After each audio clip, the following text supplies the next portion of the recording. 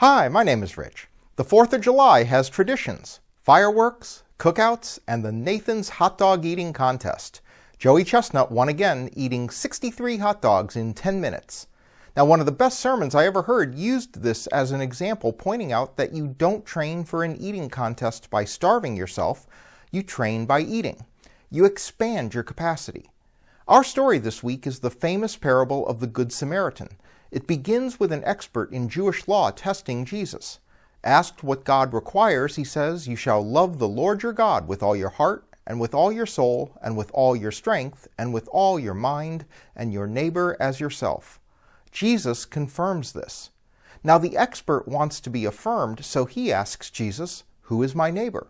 Jesus replies with the story of a man who is attacked, left for dead, bypassed by religious officials, but finally tended to by a Samaritan, people hated by Israelites. The Samaritan not only helped him, but told the caregiver that he would cover any expenses incurred. Now that is love with all his resources. The ones who bypassed him never gave themselves a chance to be moved. How do we expand our capacity to love others? We begin by getting close and not walking away. Then we help, and maybe help some more. Eventually, we get to the point where we're willing to offer all of ourselves, and that's where God wants us to be. We'll see you on Sunday.